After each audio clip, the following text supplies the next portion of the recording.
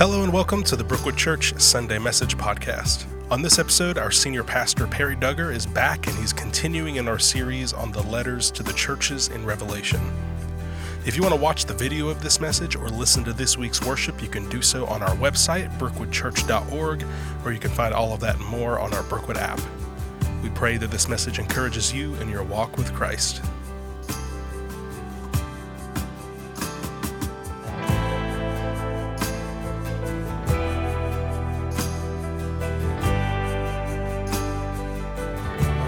Time of worship led by these ladies. Do you trust in God? What does that feel like? You know, some of us say, well, I'm really not having to because everything's all right. As believers, we need to be attempting something always that we're relying on Christ for, don't we? So what is in my life for which I'm trusting God? We continue our series. What's it called? Can you hear me? Are we hearing God better, more clearly? You know, don't be frustrated if you say, well, I'm not hearing that well. Understand that as we seek God, He draws closer. And it's merely the seeking God that turns our attention to Him, and His Spirit refines our hearing. So the series subtitle, what's the series subtitle?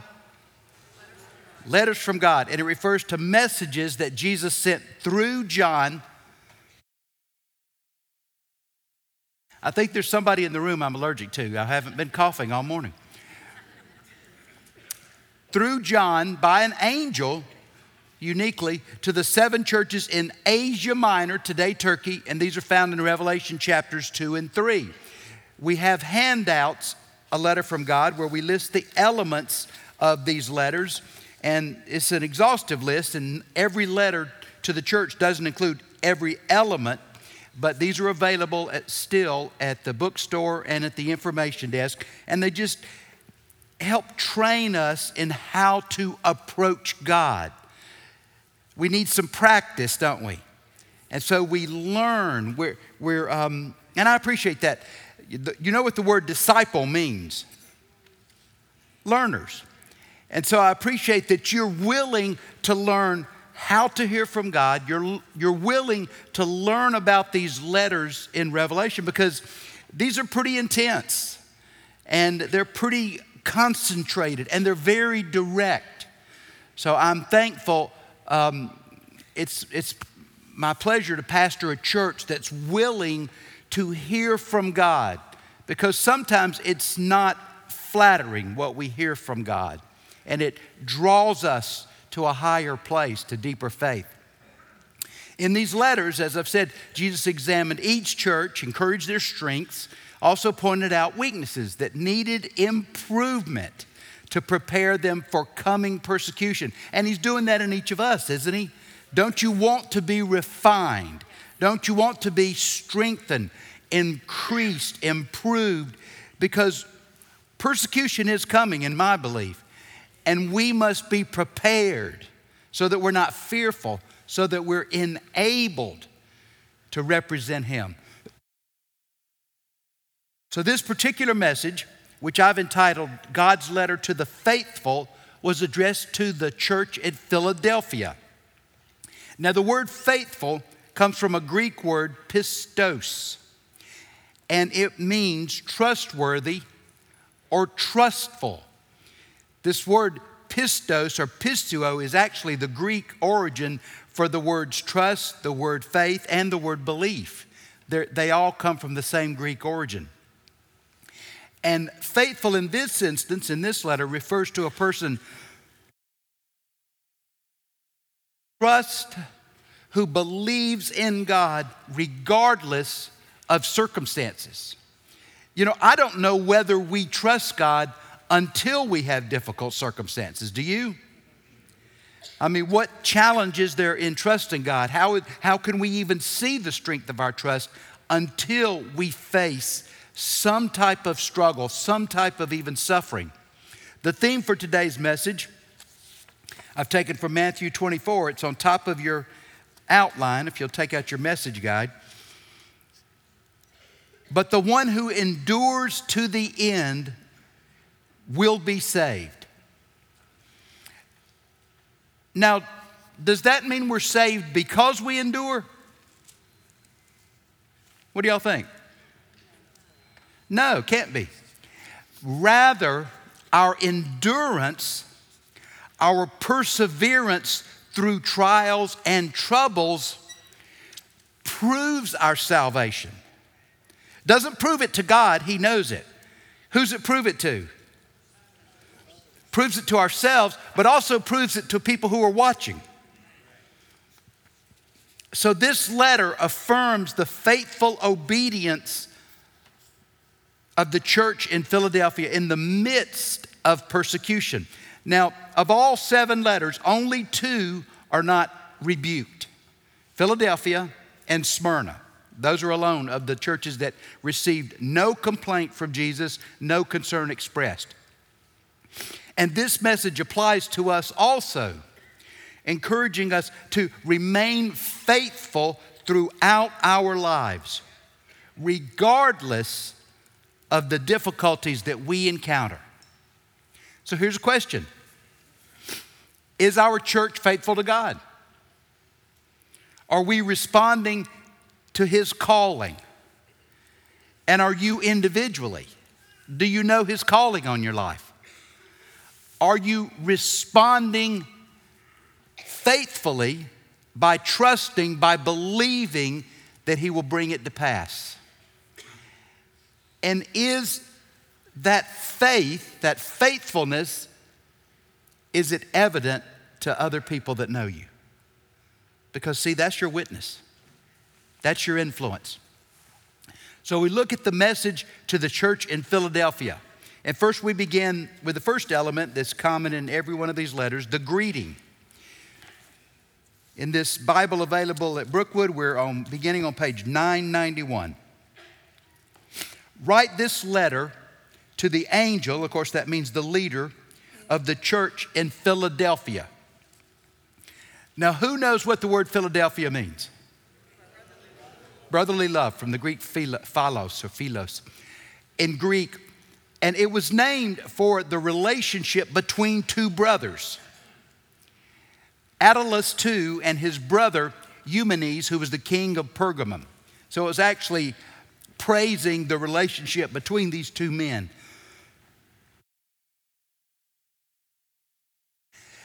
Now, the city of Philadelphia was located about 30 miles from Sardis in the Cogamus River Valley.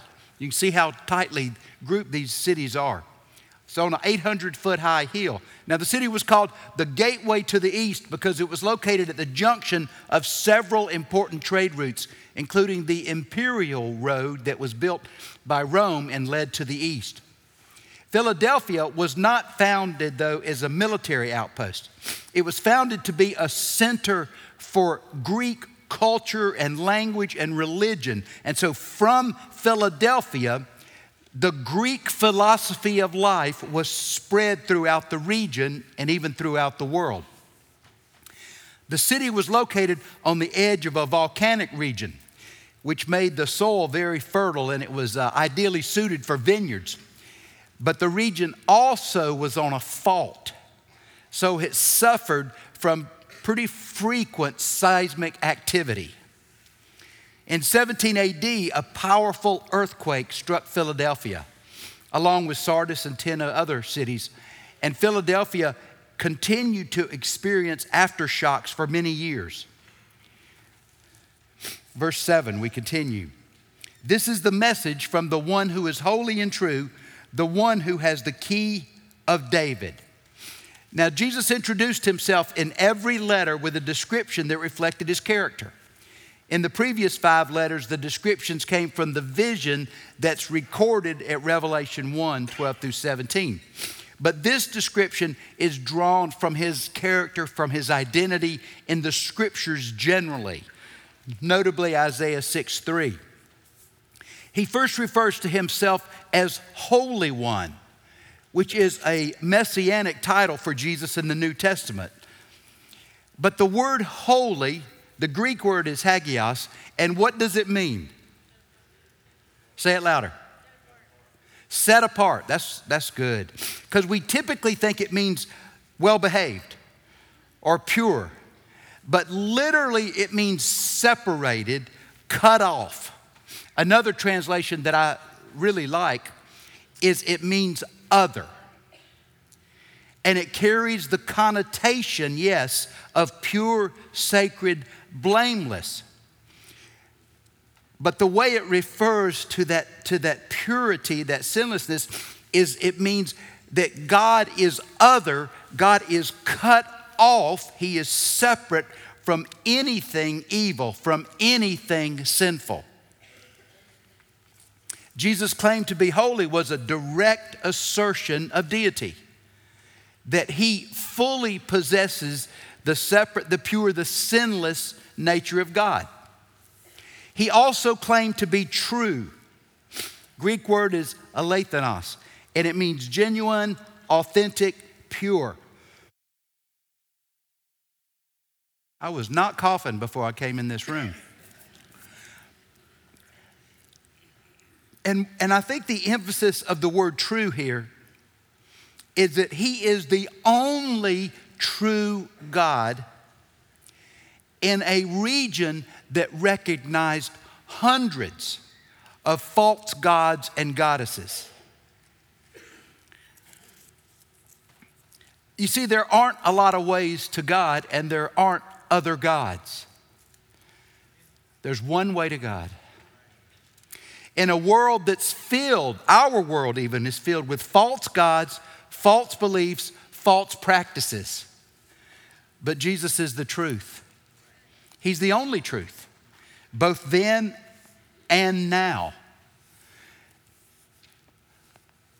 Reflect for just a second. What are the false gods, false beliefs, false practices that have permeated your life?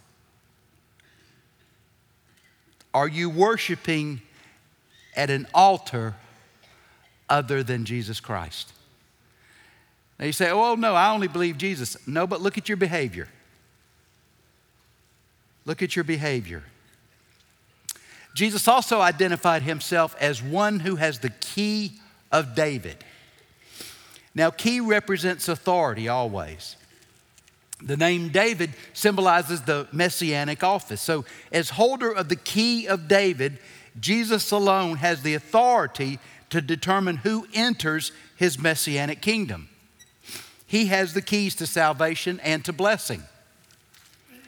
And then it continues in verse 7, the latter part. What He opens, no one can close. And what He closes, no one can open. Jesus is omnipotent. And what He does cannot be changed, overturned, or reversed. In what area of your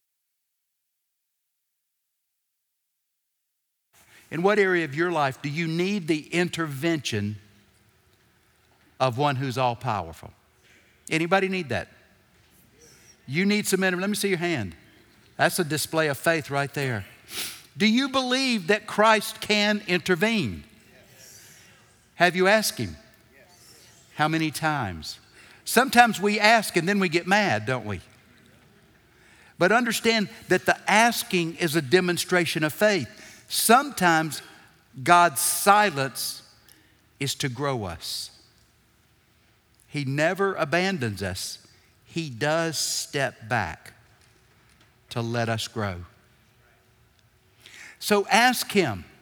You have an issue that only He can solve?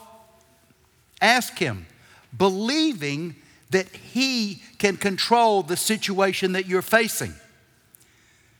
It's interesting, isn't it, how often we talk about theologically about the power of God, and then when it comes to our family, when it comes to something at work, we suddenly forget that He's powerful. And then we start doing what? Do we pray? No. We complain. We whine. We worry. What else do we do? And none of those things are faithful. Thank you, Brantley. None of those things. Have we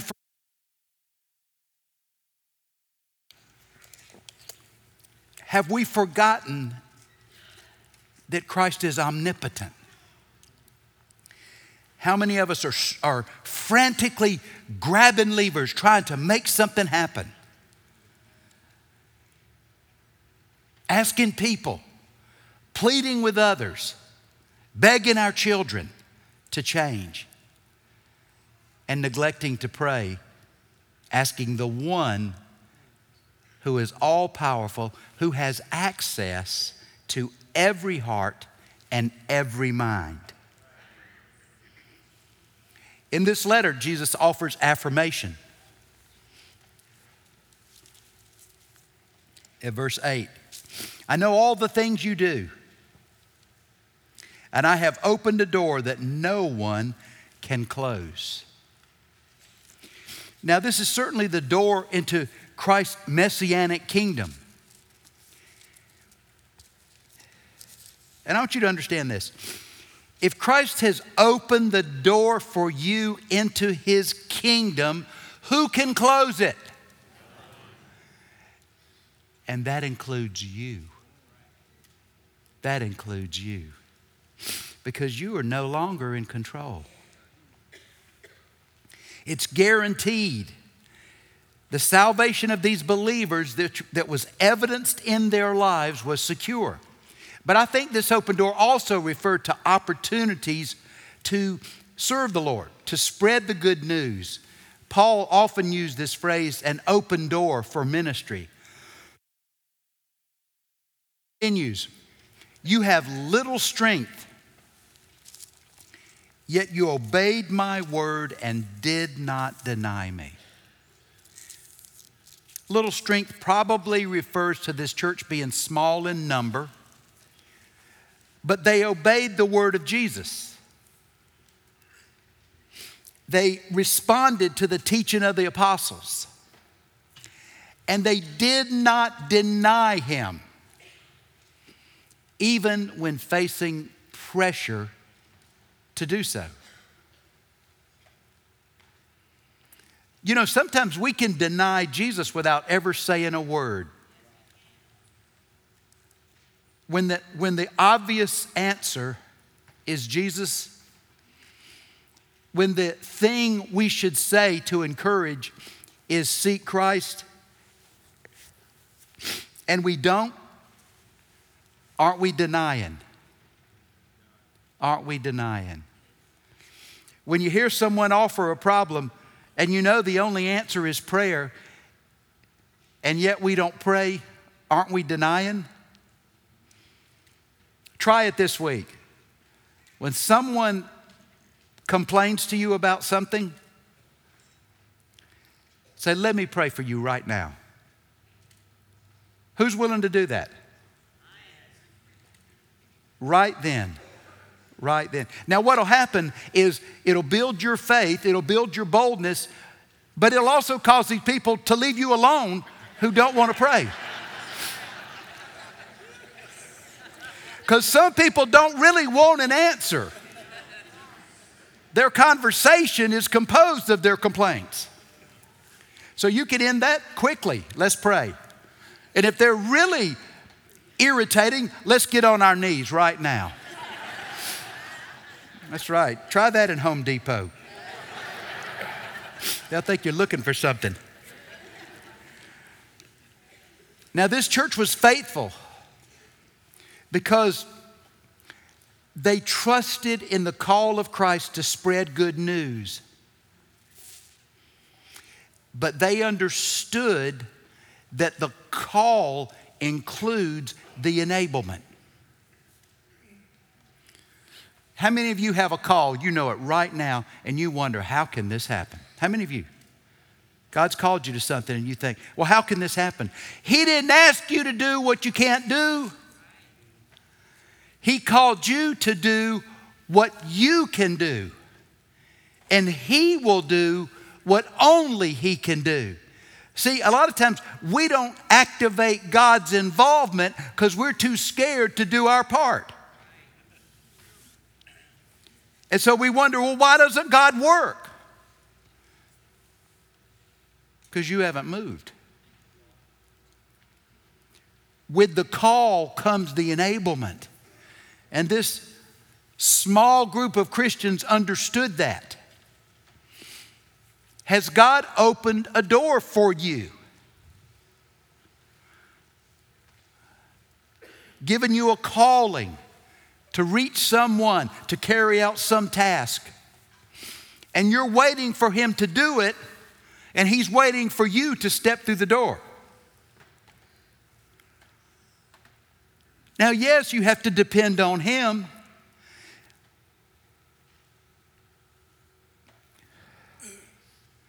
But why would He intercede when you're stuck? Faith has to be displayed at times. Revelation 3, verse 9.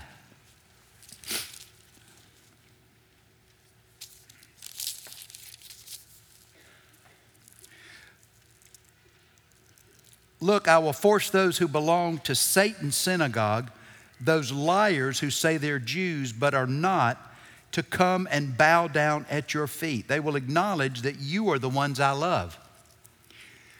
Now, apparently these Christians in Philadelphia faced opposition from Jews.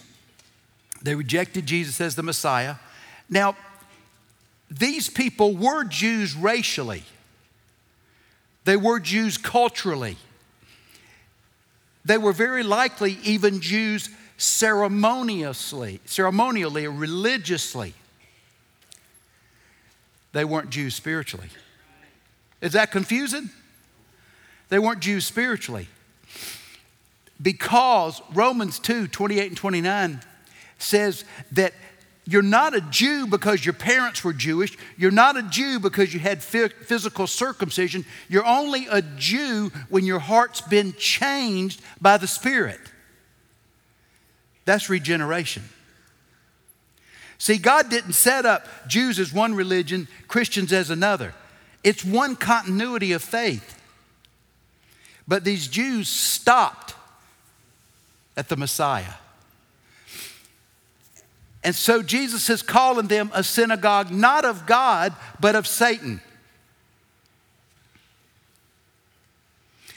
And it's interesting that He even promised that some of these who were persecuting them would actually bow at their feet. I don't know when this would happen. Would it happen after Christ's return? Perhaps.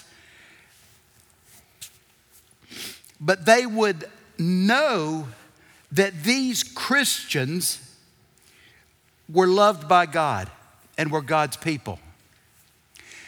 Now understand where these Jews were. Humanly speaking,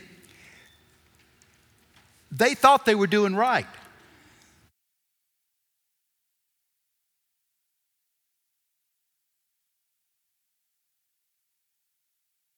Humanly speaking, they thought that they were punishing heretics who were dishonoring God. I mean, Paul had been one of them, right? Paul had put people to death for claiming Christ was the Messiah. But Jesus would reveal to these people at some point that these Christians were God's people. He continues at verse 10. Because you have obeyed my command to persevere, I will protect you from the great time of testing which will come upon the whole world to test those who belong to this world. Because these believers in Philadelphia had endured oppression for their faith, Jesus promised to deliver them from the wrath of God during the great tribulation. Revelation 2:10. And then he continues in verse 11. He says, I am coming soon. And that Greek word can be translated suddenly or quickly. So it doesn't necessarily tell us what year it will happen as much as it describes the way he will come. He'll come without warning. He'll show up immediately and take many, many people by surprise. Will you be one of those people surprised? And this coming refers to a time of testing that precedes Jesus' second coming to establish his kingdom. And it can happen at any time. It will occur swiftly. I've told y'all this a number of times, but a friend of mine from back when I was practicing law in Columbus, Georgia, his name was Gary Levi, died of a brain tumor. But he would always sign his notes to me. We didn't have text back then. In fact, we chiseled notes on. But he would sign his notes. My friends called me just by the initial P. And he'd say, P, maybe today.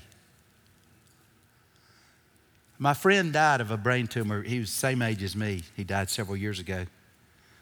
And we would say premature, but perhaps not. Perhaps God rewarded a man who longed to see him. How many of us long to see Christ? How many of us look up frequently and say, maybe today? Or are we tenaciously holding on to this world and thinking, if I can only get a little more of this world has to offer? And then Jesus continued, hold on to what you have so that no one will take away your crown.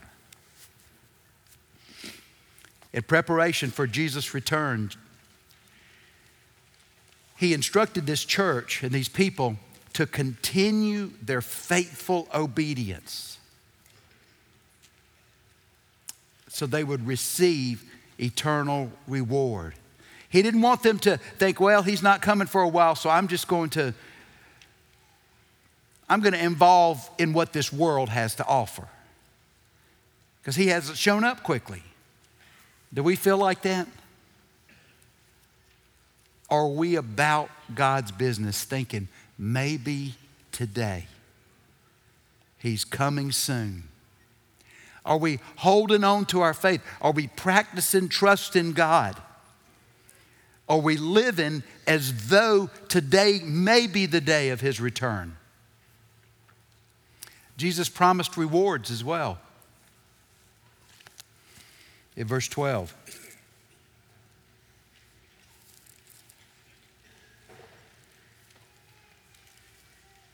All who are victorious will become pillars in the temple of my God, and they will never leave it. Now, the earthquake that I told you about of 17 BC left many buildings unstable. So a number of citizens moved out of the city and they lived in the countryside because the buildings were dangerous. And then these aftershocks would cause them to fall down and more people were injured. So when Jesus tells these people who had suffered earthquake, who had suffered aftershocks, that they would never leave their homes,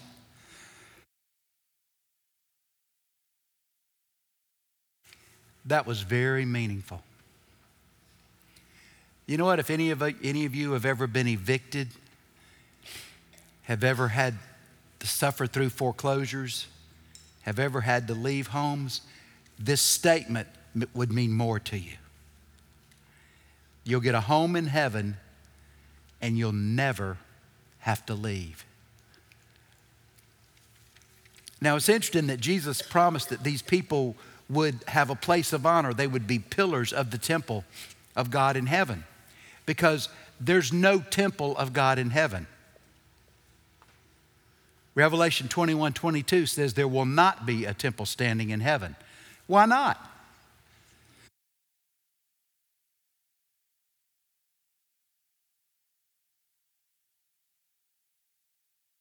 Why wouldn't there be a temple in heaven? Because, yeah, that's exactly right. Because all of heaven is a place to worship.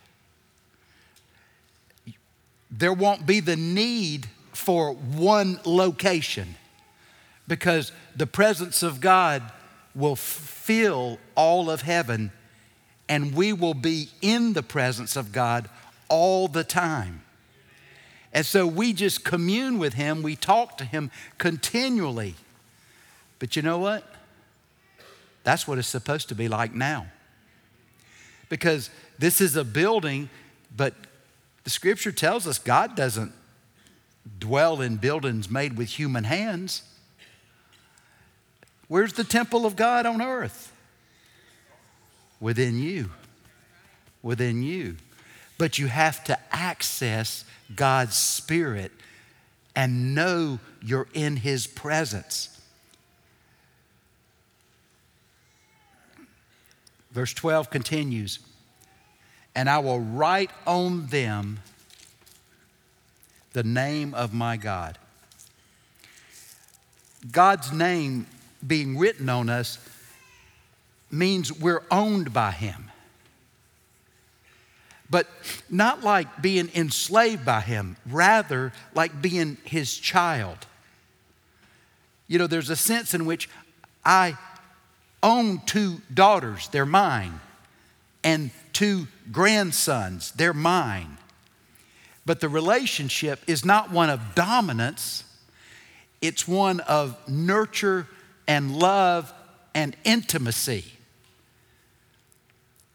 Is God's name written on you? Do you know that you are His and He is yours? That's what this means. And then he says, and they may be citizens in the city of my God, the new Jerusalem that comes down from heaven from my God. See, Christians will have eternal citizenship in heaven's capital city, the new Jerusalem. And if you want to read about that, Revelation 21, read that chapter. And it just describes what that city will be like. It'll be a place of security and safety, joy and peace. And then he continues in verse 12, and I will also write on them my new name. Jesus promised these believers